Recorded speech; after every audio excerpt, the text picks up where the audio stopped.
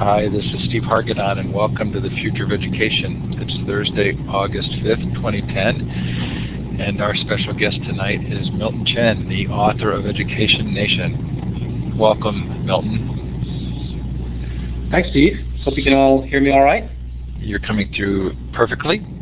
Looks like you might be in Berkeley. I was thinking you were in San Francisco, but are you at work or somewhere?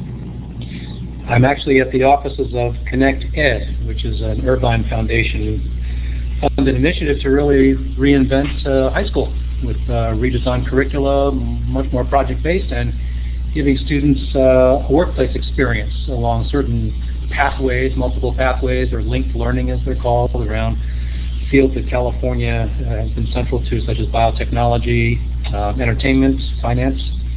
So we're trying to give kids an earlier experience with the professions that they might actually want to consider working in. Oh, very good. And they are described in the book, I believe, in the curriculum chapter. So Future of Education is sponsored by my employer, Illuminate, and the LearnCentral.org social network for educators that has Illuminate baked in. We encourage you to come and give it a spin. We also want to make sure that you're aware of our Global Education Conference in November. This is 5 days, multiple time zones, multiple languages, multiple tracks, and all for free. Should be very fun. We're ready to start doing some fun announcements this coming week. Now that Illuminate has actually been acquired by Blackboard, and we have the full go-ahead for me to keep working on the project. Also, by coincidence, because there's a mention of the need for declaration of education in the book, but earlier this week I started an experiment called Education Declarations. It's educationdeclarations.org, and it's an attempt to have you tell us what you passionately care about in education. So educationdeclarations.org, come and vote. I think there are some 1,000 votes so far. Lots of fun ideas to talk about. Coming up on the Future of Education next week, Charles Fidel talks to us about the neuroscience of learning. Charles has been a good regular guest from Cisco. David Wood, a name most people aren't going to be familiar with, but he's going to talk about getting paid for who you are and the whole idea of personal branding. And we'll talk about how that relates to students, entrepreneurism, and education. Then next week, Linda Darling-Hammond from Stanford, as well as Carol Dweck from Stanford, our Stanford Week, both speaking week after next. Kathleen Cushman on Fires of the Mind. Then we're going to look at the BYU Idaho learning model that Anya Kamenetz discussed in DIYU. Then George Siemens, Vicki Abelli's on the movie Race to Nowhere at the end of August, and lots more fun coming up. So we hope you'll find something there that's worth your time. If you've missed a session, they are recorded, and those recordings are up. I forgot to put the recording from last night, which was Lifelike Pedagogy with Marcelo Rodriguez from Brazil, but that's up as well. And all of these other fun recordings are at futureeducation.com if you've missed the show. And tonight's recording will go up a little bit later in the evening, but will be available for sure by tomorrow morning. If this is your first time at Illuminate, it is a participative environment. I know that Milton wants you to ask questions, comment. You will be able to do so there through a variety of means. At the bottom of your participant window, you'll see some emoticons, a smiling face, a clapping hand, a thumbs down, a confused look. Those are ways of expressing your emotions at the moment. Yes, lots of clapping, I'm sure. The larger icon of the hand with the green up arrow is a way for you to raise your hand to take the microphone. If you think you'd like to take the microphone, do be sure to go up to Tools, Audio, and run the Audio Setup Wizard to make sure your mic is working before you do so. I also recommend right now that everybody go up to View Layouts and switch to the wide layout. It's much easier to see the chat that way, and you'll have a better experience. And now I am going to give you permissions to modify this map. So to the left of the map, look for a laser pointer. It's a wand with a star, a red star at the end. Click on that and then click on the map. Some of you have been shouting out where you're from and we're listening from and what the weather is like. Cold in Australia, hot and humid in Maine. Feel free to continue to do that. It's fun to know where others are listening from. Very North America-centric crowd, although we do have Australia. It looks like Hawaii and maybe Japan.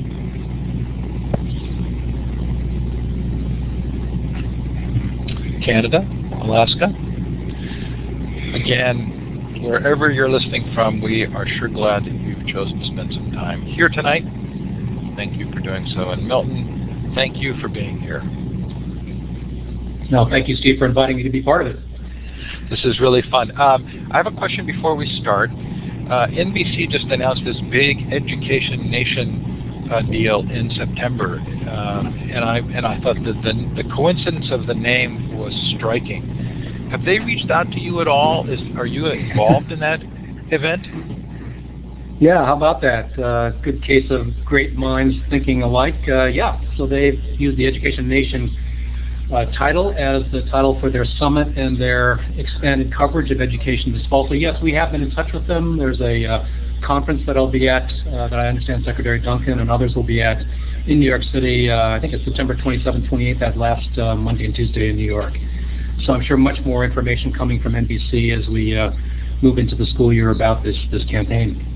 I'm really glad. Okay, so you have some slides prepared for those who haven't read the book, and I think it's worth going through them. Maybe you could tell a little bit about yourself as you begin those slides. We are figuring that's going to take about 15 minutes. Then I have some questions for you from the book, and we'll move quickly into Q&A. So shall we begin? Great. And thank you all for tuning in today. I see we have about 53 folks, and thank you for especially doing that during the dog days of August, and everyone taking a few weeks off to get ready for the school year. So I think I can just click on these slides by,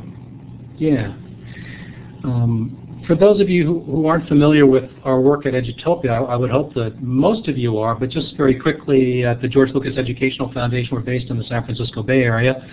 We have been doing this work of trying to document the best, most innovative schools and classrooms, learning environments, especially using project-based learning, integrating technology in exciting ways. We've been doing this work for close to 20 years. We'll turn 20 next year. And really during the past couple of years, we've seen an incredible upsurge in innovation in schools as technology has gotten better and better and cheaper and cheaper. So we have published a number of books, in fact, most recently with Josie Bass, to, for instance, document the outcomes of project-based learning and cooperative learning. That's a book called Powerful Learning that Linda Darling-Hammond, who will be with you all through this Future of Education webinar in just about 10 days, I think. And then, so that came out a couple years ago, and my book is called Education Nation, and it is my effort to curate a kind of best of collection of Edutopia in book form, so that if someone asks me, what are the 30 or 40 things that you'd like me to look at for this new view of teaching and learning, what would they be? So there they are in that book.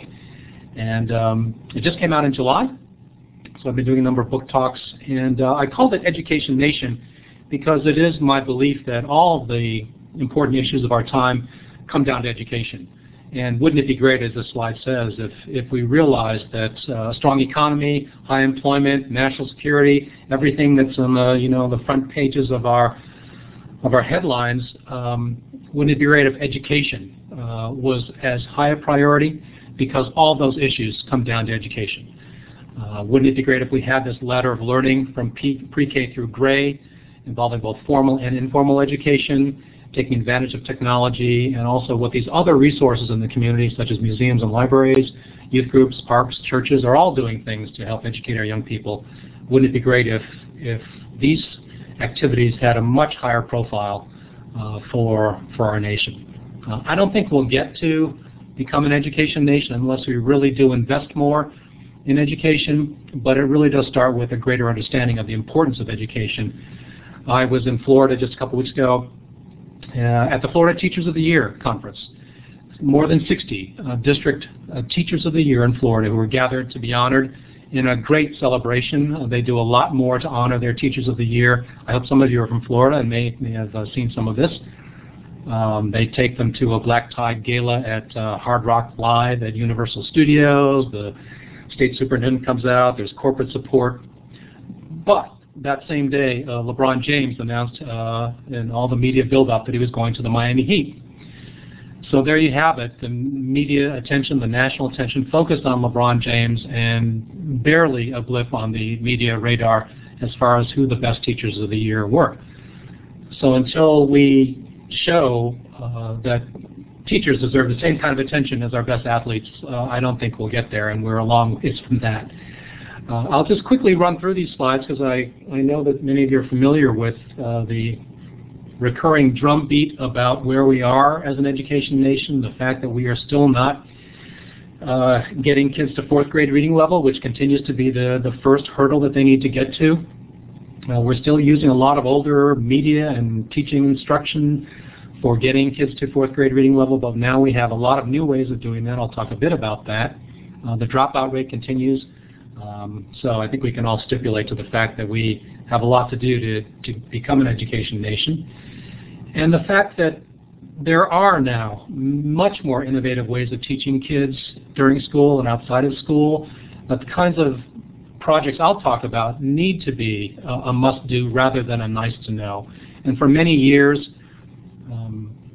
the kinds of stories I've talked about that have been featured at Edutopia, people have kind of nodded their heads and say, well, that's great, that's interesting, that, 10 years ago, kids in San Diego had a way of video conferencing with scientists.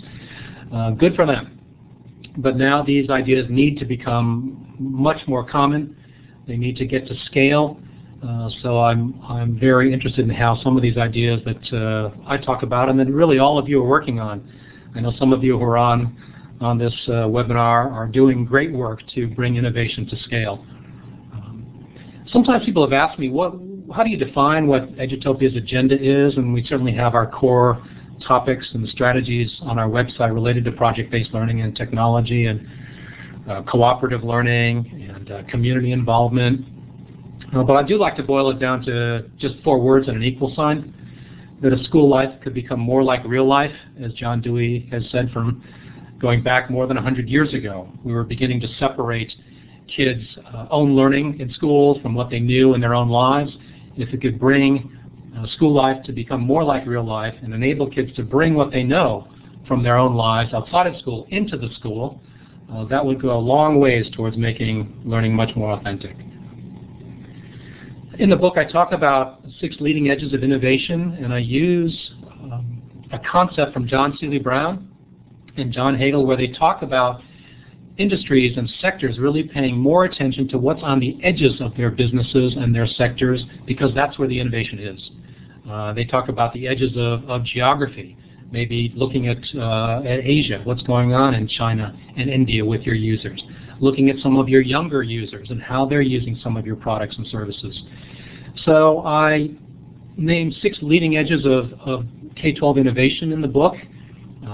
And there you see them thinking. The second edge is changes to curriculum assessment, very different from the current focus on even improving curriculum and assessment. Certainly technology is doing a lot to change the way in which teaching and learning happens.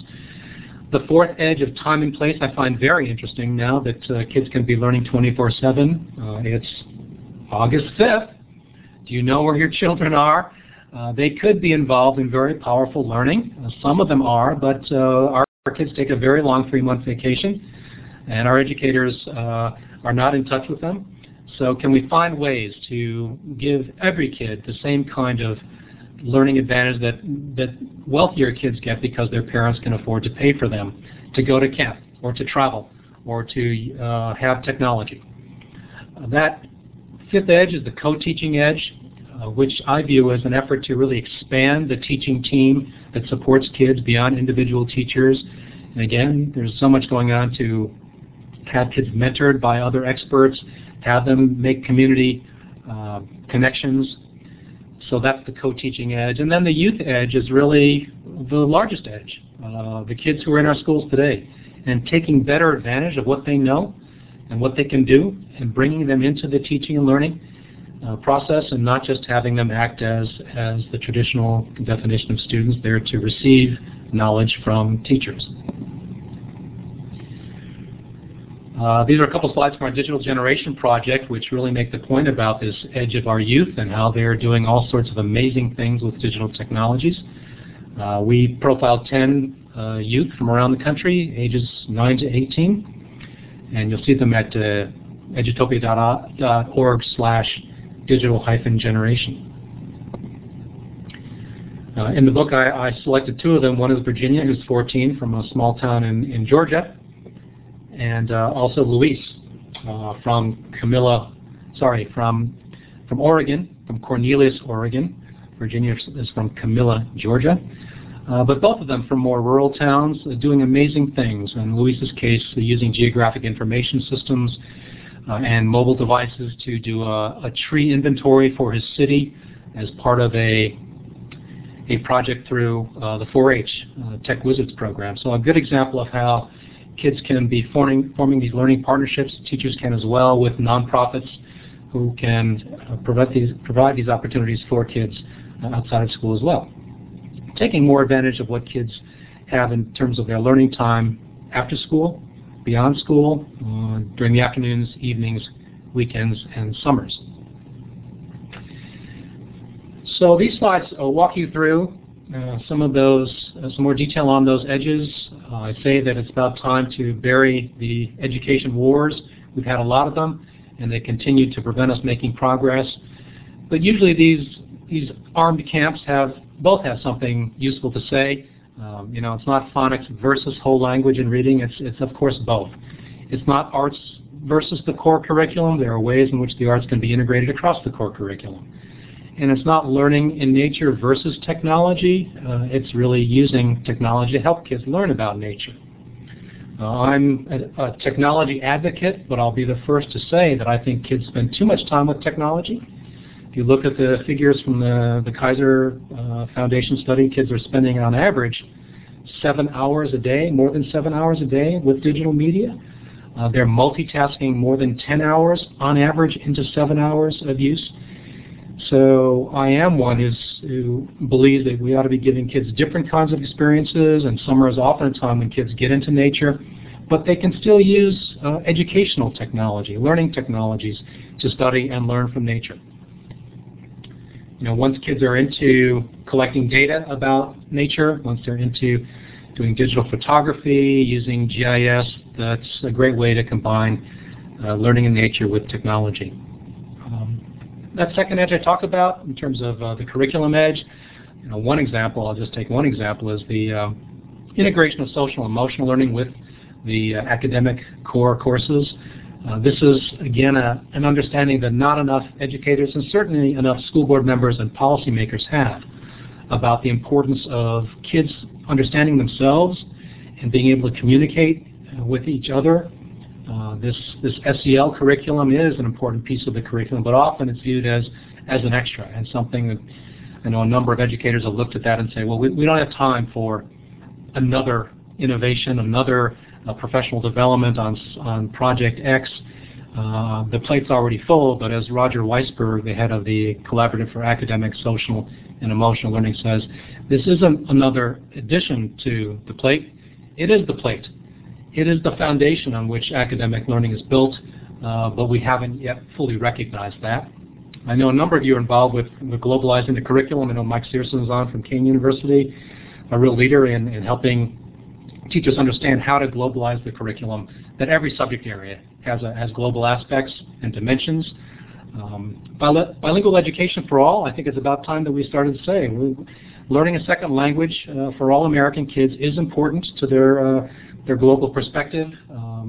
We tended to view this as, again, a special topic for some students, but we need to find ways to, starting at the very early ages, educate kids in a second language. Often in many states we do not allow kids to use their native language, if it's not English, in their own learning at the elementary school, but many high schools require a second language. So there you have it. We just start too late with this whole process.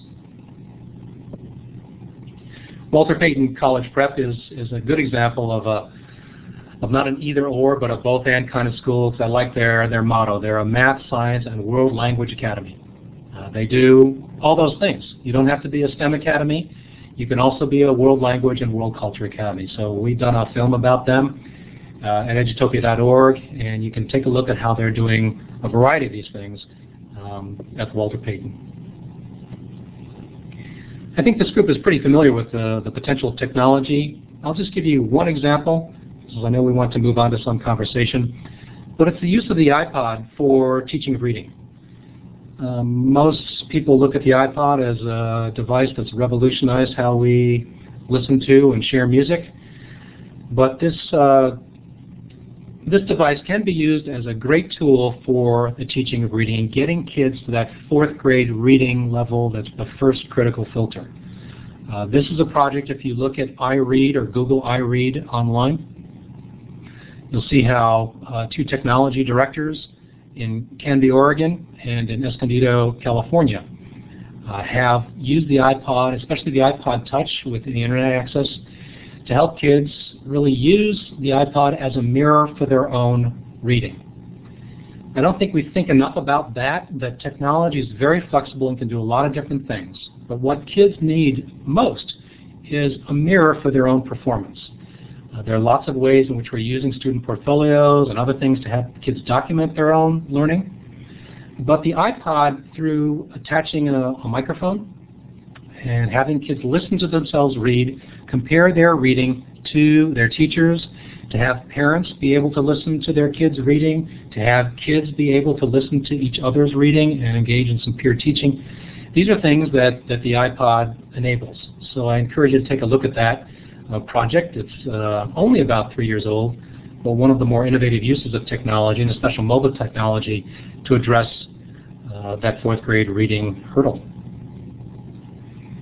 At edutopia.org, we've embarked on a series of bi-monthly Schools That Work, where we are taking schools and increasingly school systems and really showing how they work in greater detail. Most of you may be familiar with our single documentary and article and additional resources about individual schools, but based on user feedback, we are trying to go deeper.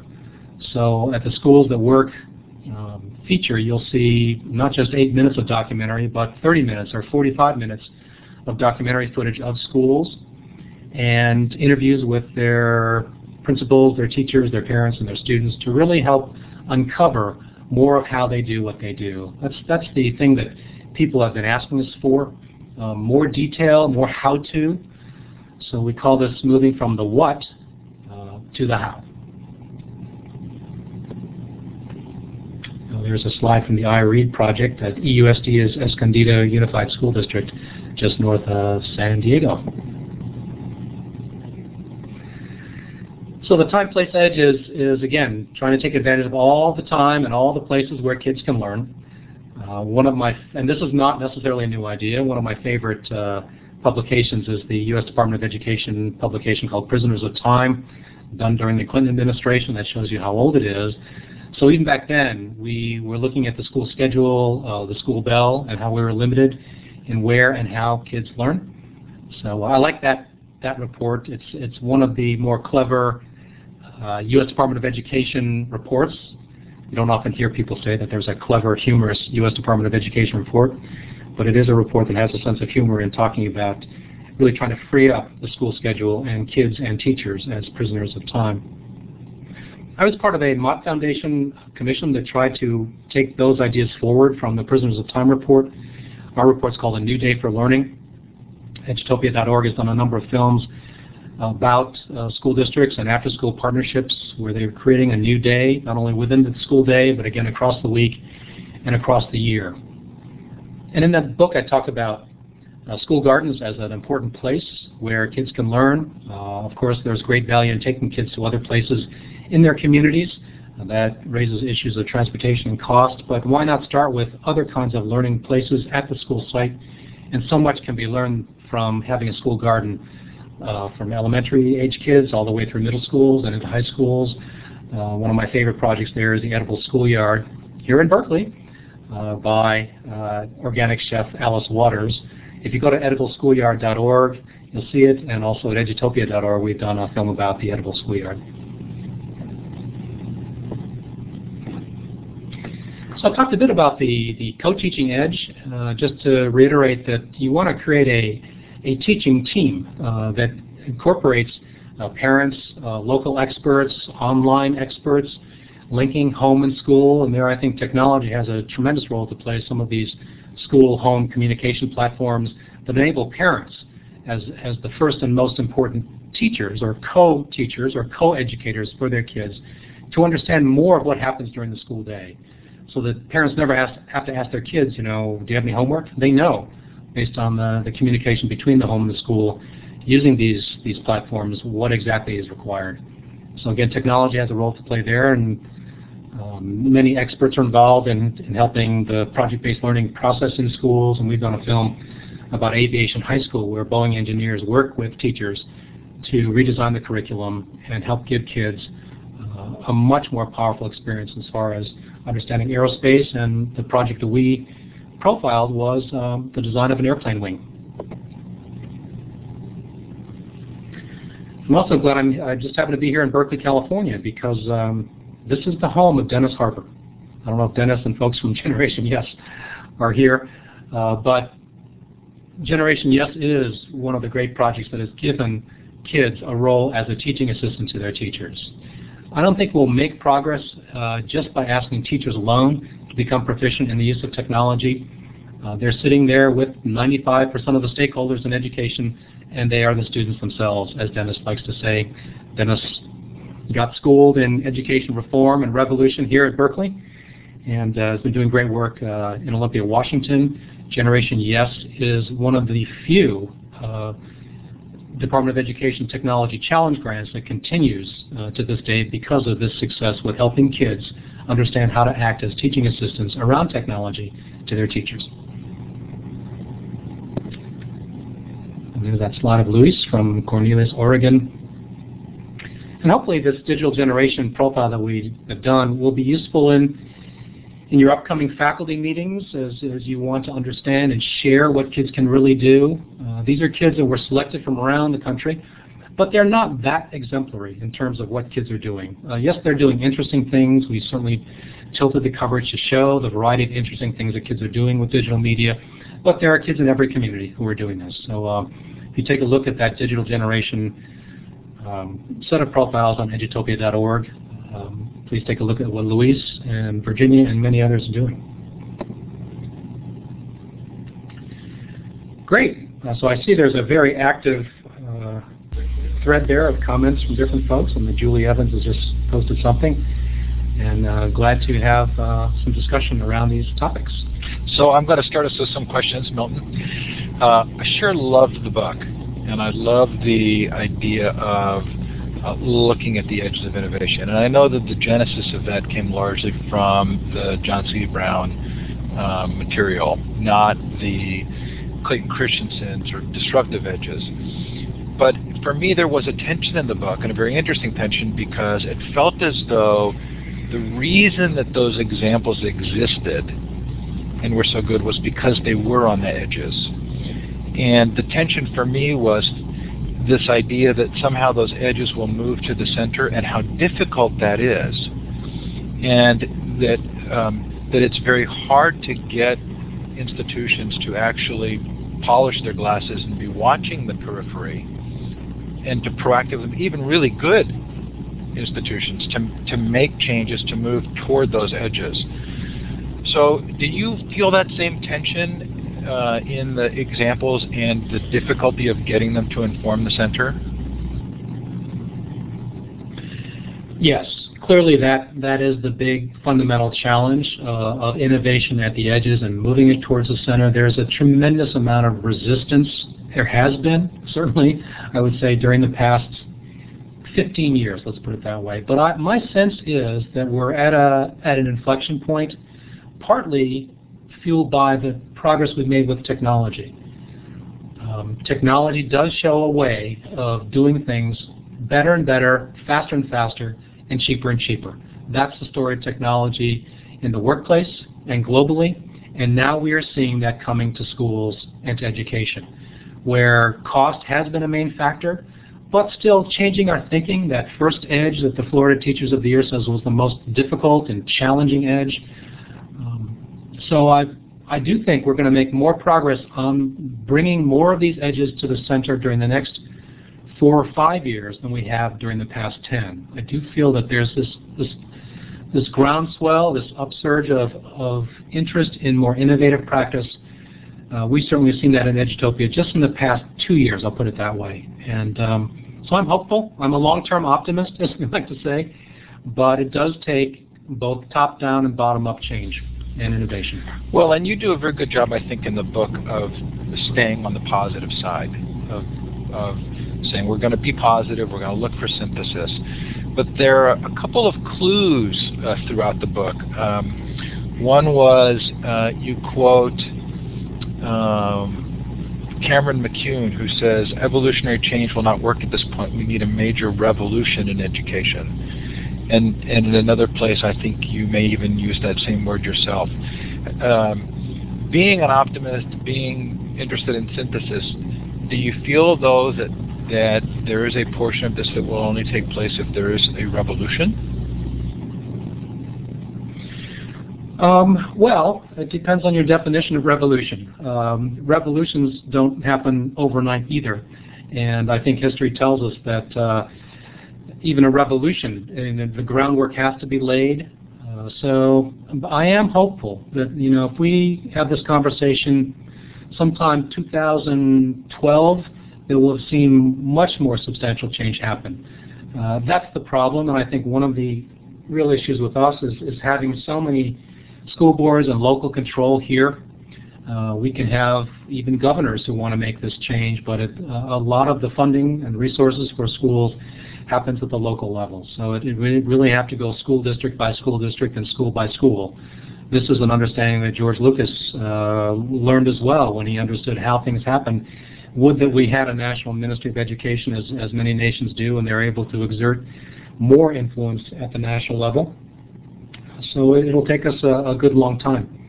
But to that point, Steve, it would be great if we had more local hotbeds of innovation and more superintendents locally and school boards that said, we want to do something very different.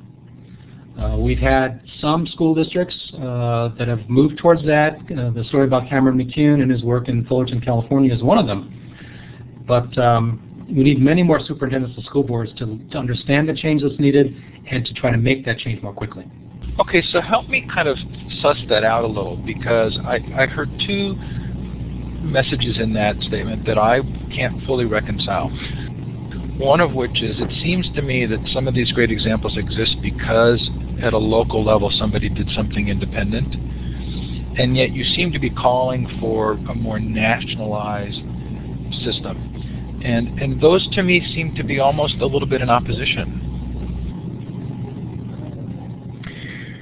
Well, I think we need national leadership and resources, and I think it helps a lot when, from the President through the Secretary of Education, they are all saying we need something very different, that our school system is not working. We need to reform it, if you want to use that word, or we need to reinvent it. But they know better than anybody that this change has to happen at the local level.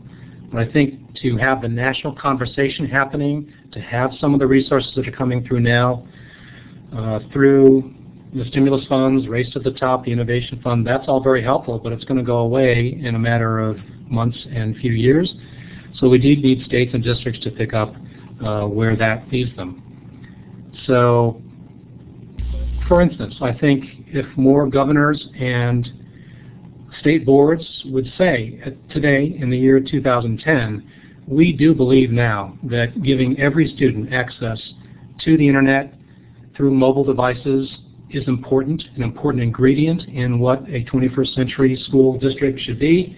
That would help a lot. But the story of what's happened in Maine and Angus King as governor there, that's an object lesson where they encountered a lot of resistance and fought that resistance over many years. I think they're going on 8 or 9 years of implementation, and they're still the only state. So I wish that more governors would learn from what Governor King has done in Maine and be willing to bet more of their political capital on this. And it is a question for many elected officials of betting their political capital on this and being willing to take the heat to make this change. Boy, it sure feels like that is a hugely difficult circumstance, because more and more it feels like, with high-stakes testing, that there are mandates and measurements that are centralized that will stop people from taking risks, and yet the expectation would be we want them to take risks and do things differently because we need that activity on the edge to be able to spread. It feels a little bit like a dilemma. It is, and I will say that a key piece of this that doesn't get often talked about enough is the assessment, changing the assessment systems. Because when all we have are these off-the-shelf standardized tests, then yes, if that's the measure of learning, it's going to be difficult to make this change. But once we get some better assessment systems in place, and you see a lot of activity, and again, this is the role of the federal government, to fund some of this assessment work and research into assessment, then I think this change will happen more quickly. So what do you think, if I'm in a state system or I'm in a local school system and I'm seeing really positive things happening in other places like big picture schools, what stops me? What are the typical barriers to change? There was a little bit of irony to me that you quoted John Dewey so early on, because it felt as though that almost indicated that good messages are hard to move the system. And so what is it that makes it difficult for people to actually make changes when they see something that they really like? Do you have a sense of the dynamic that takes place locally? Well, the first question that people often ask people with policy and decision-making authority, I don't think it's so much that they are steeped in the old ways of doing things, but the first question they rightfully ask is, does it work? What's the evidence that this new way of teaching and learning, more project-based, more authentic kind of learning, does it actually result in learning outcomes? And there we still have a lot of work to do to document the kind of learning that goes on. We need new forms of assessment. We need new research methodologies to show this. And there again, we have underinvested in assessment and in trying to show at scale how kids are learning from these new teaching methods. So it's a fair question when they ask that, and we've got to do a lot more to document that it does work and how it works. We try to do some of this at edutopia.org. You can go to our website and see the Knowledge in Action project that we have helped to fund, where we redesigned an AP course in American government and politics for project-based. And there you have the standardized test, and you have these measures of deeper learning. This is a grant that we made to the University of Washington and to John Bransford. So we, 3 years ago, tried to be part of this movement to redesign curriculum and show that kids could do better on the test and on these deeper measures. But there aren't many projects that are doing that. Hopefully, again, through the I3 grants that are going out, that were just announced, there will be more of this. So again, the assessment and the evaluation of this kind of learning still has a fair ways to go. So one of the things I really loved about the book were all the stories. And those who are regular listeners to the show know I've been kind of thinking about this a lot lately. But one of the interesting dynamics I see taking place is that we had a story of education that no longer really works for us, the kind of top-down, compliance, factory model schooling. And it feels often that we're trying to replace that story with another single story, when what your book does so brilliantly is to show that there are a lot of really different ways of accomplishing good education. Do we need to be trying to make it a one-size-fit-all, or is there value in actually coming to a better national story that allows for diversity? Oh, I like the latter approach. I think, as you're pointing out, Steve, there are lots of different ways to make this change. And there again, locally, teachers, parents, the community, school boards have to come together to really assess what learning resources are available in their community. And once they do that kind of called a community asset mapping of what is possible to help kids learn in our community, you'll find a lot of different things. I like this idea of learning locally and thinking globally. I wish more kids understood the history of their own communities, of just, as I mentioned this in the book, what has happened in your community within 5 miles of where you're sitting. But often, again, local history has not been part of the curriculum. But again, it makes it very relevant to kids to know why streets are named with the names they are, what are the learning resources that are available in that community. But yes, I vote for many different paths to get there rather than one size fits all. But I will say that equipping kids with the digital tools to do this is important. Yeah, it's really fun to have your voice in them as a part of this, because we heard from Tony Wagner at Harvard, where they were doing sort of local building of education systems, and you have these two great questions in the book that you recommend get asked. What are the characteristics of a 21st century teacher, and what are the characteristics of a 21st century learner? I kind of love that direction of really allowing those questions to get asked and answered at a local level, because it feels as though that mirrors the same kind of engagement that we're hoping will take place in the classroom, but at the administrative sort of teacher level in schools. Yes. Again, I think that it's important that we really look at what's available. So I lost Milton's audio as well, and I'm thinking that means his connection dropped, and he should come back. We'll probably hear a chipmunk version of him quickly. We are going to move to Q&A. I've asked all my questions, and the moment he comes back, we'll hear his voice. Locally and forming these sorts of partnerships. And as I say in the book, it might be a useful activity for faculty at that first meeting in this fall to try to write the job description for the 21st century teacher, and try to write a job description or go out to your students and have them write that for the learner, and compare that to the kinds of job descriptions that teachers have had, that students have had over the past years. Again, I think you'll come up with a lot of very creative ideas. I've seen some teachers do this, and they are also very interested in forming these sorts of teaching partnerships with others, to work with other teachers and also to work with others in the community. At least for me, I'm hearing you real time again, but the way Illuminate works is if your connection slowed down, it paused, and then we heard you in kind of a chipmunk voice. Okay, well, we heard everything. So we're going to move to Q&A. If you've asked a question in the chat and we haven't picked up on it, I hope you'll post it again. How do I do that? Also at the bottom of the participant window, look for the hand with the green up arrow to raise your hand. Milton's anxious to hear from the audience tonight, and so this is your chance. Okay, so Scott asks, to what degree does funding influence the changes that we hope will happen?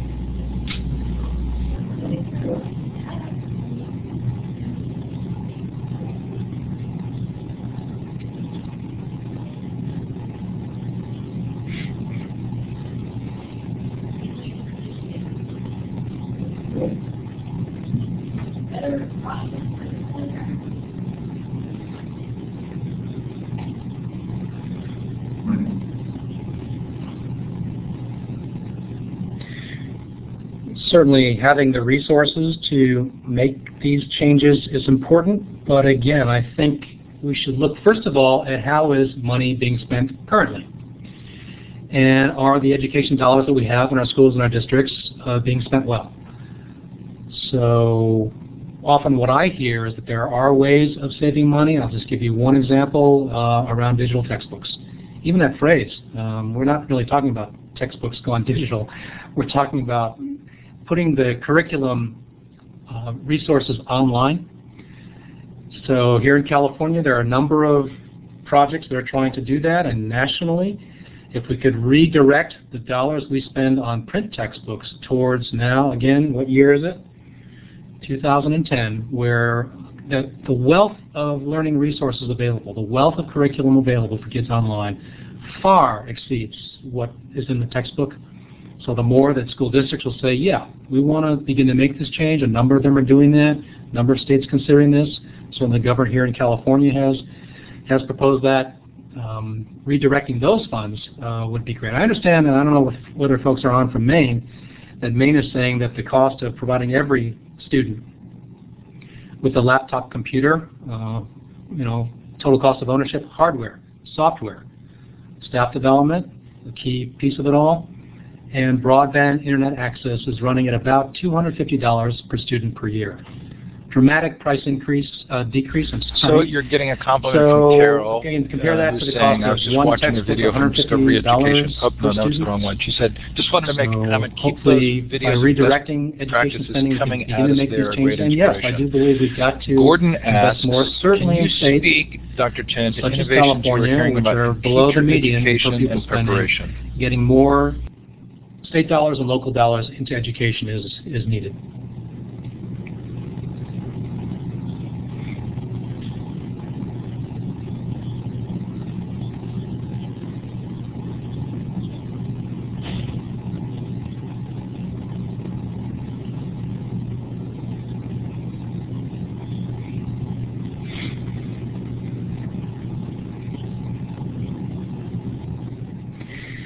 This is a topic that at Edutopia we care a lot about. We've profiled a number of leading schools of education over the years in our magazine and online.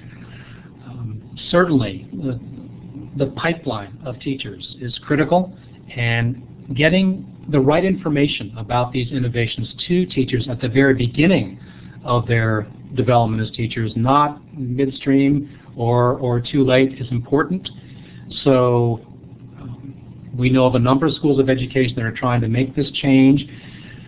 We've hosted meetings for deans of schools of education.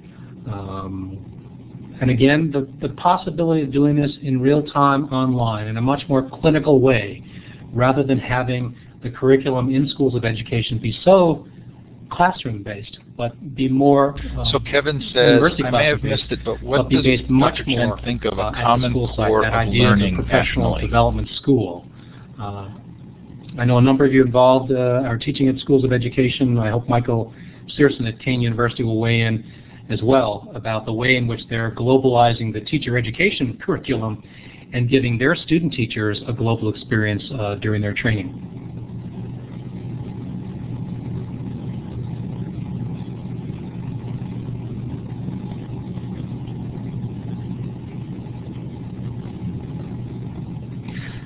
If that's a reference to the Common Core standards, I think that's a good thing. I think, algebra should not be different in, New Mexico from Connecticut. So I do think that the Common Core standards are a good movement. It's kind of amazing that it's taken us so long to get to it, but it's a good place to start. There's a little chat and hopefully, still going on once about we have the standards in place, you do talk we will quite then a bit about address it in the book, key question of assessment. as I recall, right?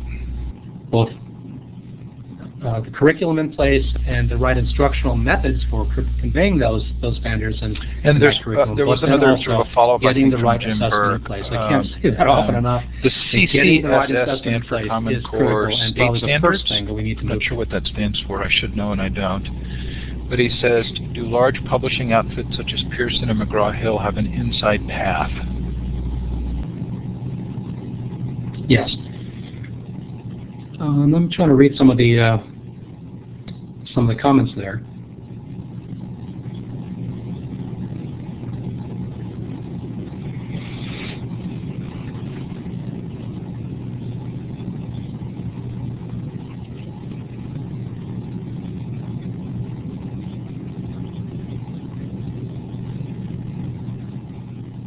I don't have a specific answer to that question in terms of how the curriculum will be designed to meet with these Common Core standards, but I will say that there are many, many groups that have created great content and lesson plans and curriculum online, and my hope would be that teachers would be able to pick and choose, or that there would be models of online curriculum that would take the best of what already exists. So again, if you have a question that you'd like to ask there, by again, audio, there's you can great use stuff the hand online with at the green the up arrow. National We've got about 10 Science minutes Central to Library. go. We are trying to pick up the questions One of my in the favorite chat. websites for the teaching of American history is the I'm not Library of remembering Congress's that you mentioned American Memory specifically the Project. chartered school Again, I don't know movement that it's in the book. formally But part have you got of, any comments about that? How history is taught, but many innovative history teachers are using it as part of their curriculum.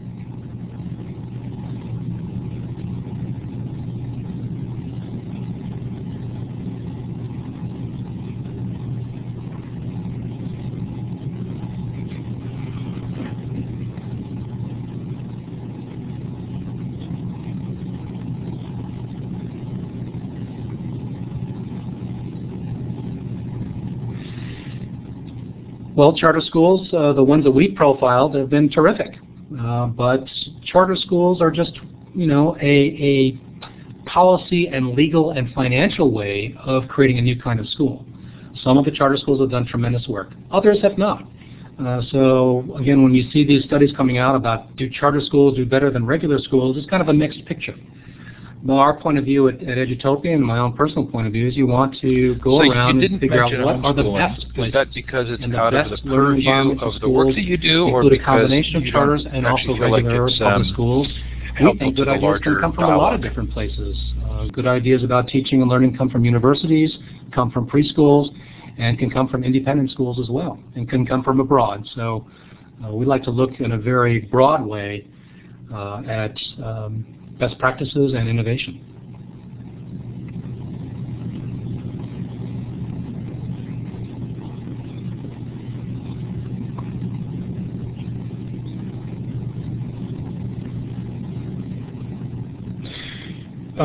Similar to charter schools, homeschooling, some parents do a fantastic job with their kids and call on all sorts of resources in their local communities, put their kids in touch with experts in many fields.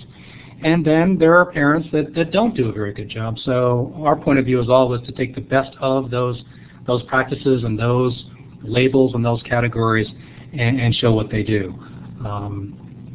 I think that's unfortunate, and my goal would be eventually that every child, every parent would have access to a great public school. So Carol is asking the case for many why communities and many why parents, Edutopia which stopped is why the they print often edition. choose to homeschool their kids. They feel they can do a better job than what their local public school can do. But my hope would be, and this is Edutopia's perspective, the future of our nation and the future of our school system rests on creating much more responsive and innovative public school system.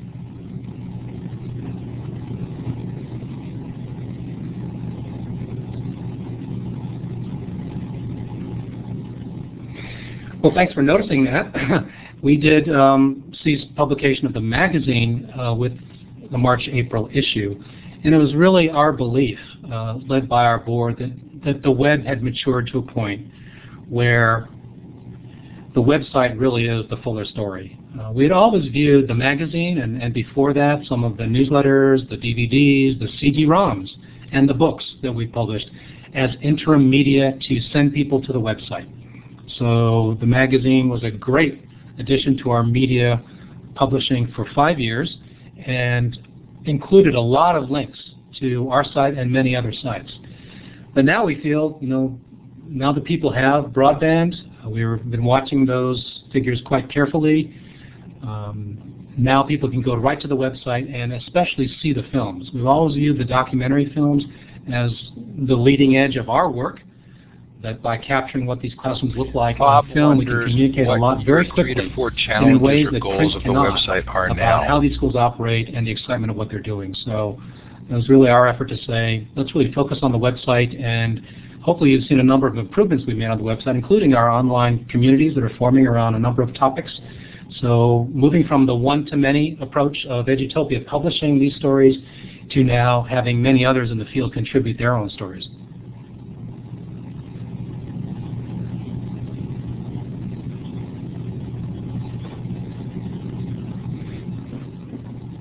Well, I know Betty Ray has been contributing to the thread, and she should also weigh in on this. I will say the first challenge has always been helping people find what they're looking for. It's great when people come in and they have more general interests and come to our homepage. There is so much on our website. We have filmed over 150 different, really exciting schools and classrooms. But getting people, the fourth grade teacher has a specific interest usually in what other fourth grade classrooms are doing. The 10th grade chemistry teacher probably has an interest in what's going on in the 10th grade. So Gordon asks, the right he's sorry that he's not read your book yet, but he search, will. And please do buy this book because the right keywords it does and really actually mention invest more in our back end.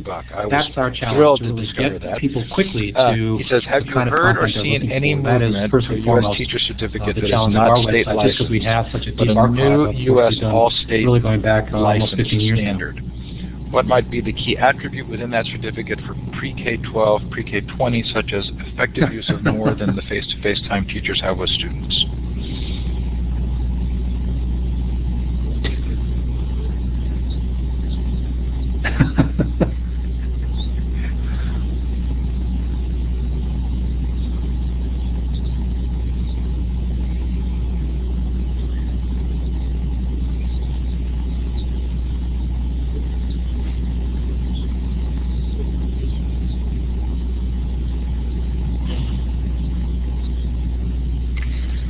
Well, I guess I have not heard of a movement to nationally certify teachers. I'd be glad to hear more from those who have.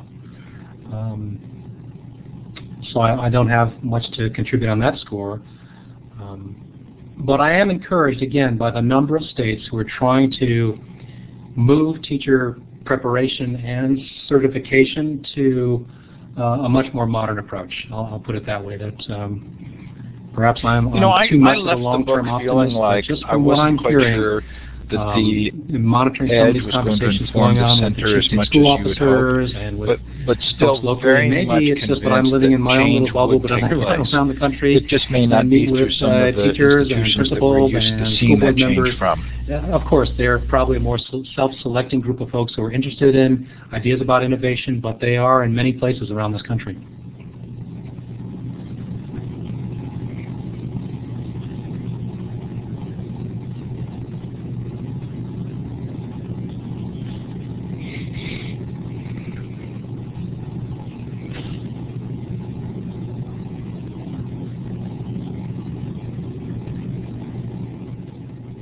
Yes, and I think we haven't pushed hard enough on that. And Steve, I do understand your interest in trying to. It's interesting. I'm not sure I actually feel like I'm a proponent of revolution as much as I'm believing that we're at a point in time historically where things are changing so dramatically that we are going to see change. And that what you're doing and what I hope I'm doing is providing freedom and authority from regulation, civil dialogue, individual charter where we schools can talk about these things in such a way as to have them be thoughtful, more broadly at the district level, rather than necessarily, a shock or a surprise. And I'm not sure I have necessarily a specific viewpoint or opinion as much as hoping to provide platforms for people to actually talk about what they would like to see.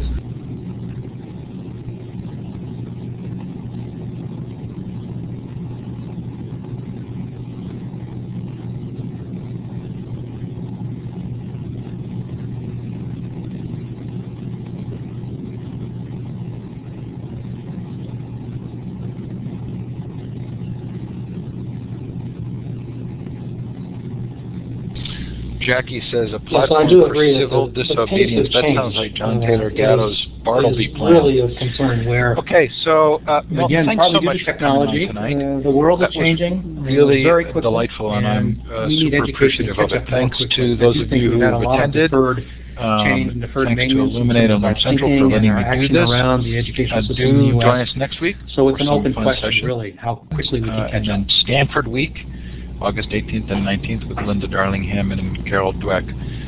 Milton, what's next for you?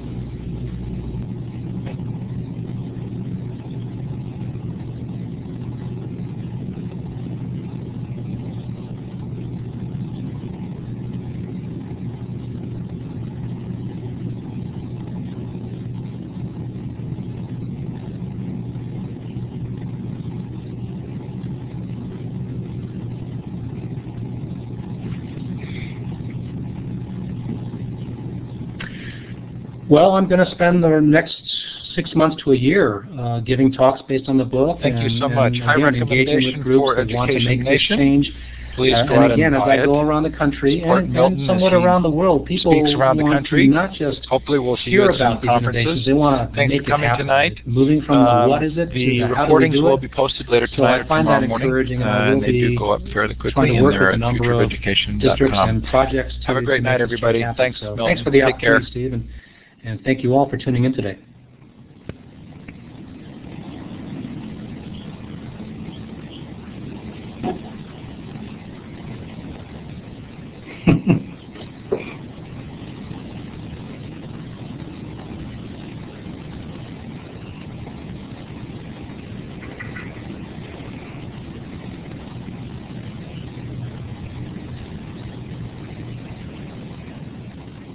Thank you.